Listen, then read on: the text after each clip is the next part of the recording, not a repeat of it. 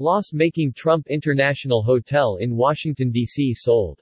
Despite Trump's false claim that it brought in around $150 million during his time in office, government documents show the property lost the former president more than $70 million. The Trump International Hotel is located in a century-old historic building in downtown Washington.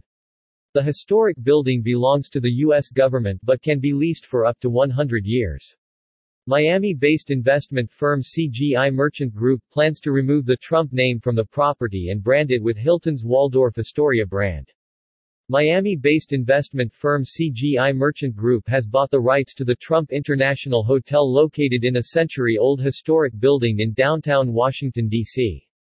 Trump International Hotel is located few blocks from the White House and occupies a historic building which belongs to the U.S. government but can be leased for up to 100 years. The hotel that has become popular with Trump supporters said to bring more losses than profit in recent years.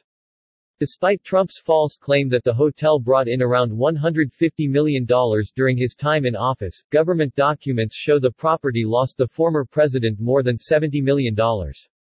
An oversight committee of Congress also found that the hotel received around $3.7 million in payments from foreign governments, which could be viewed as a potential conflict of interest.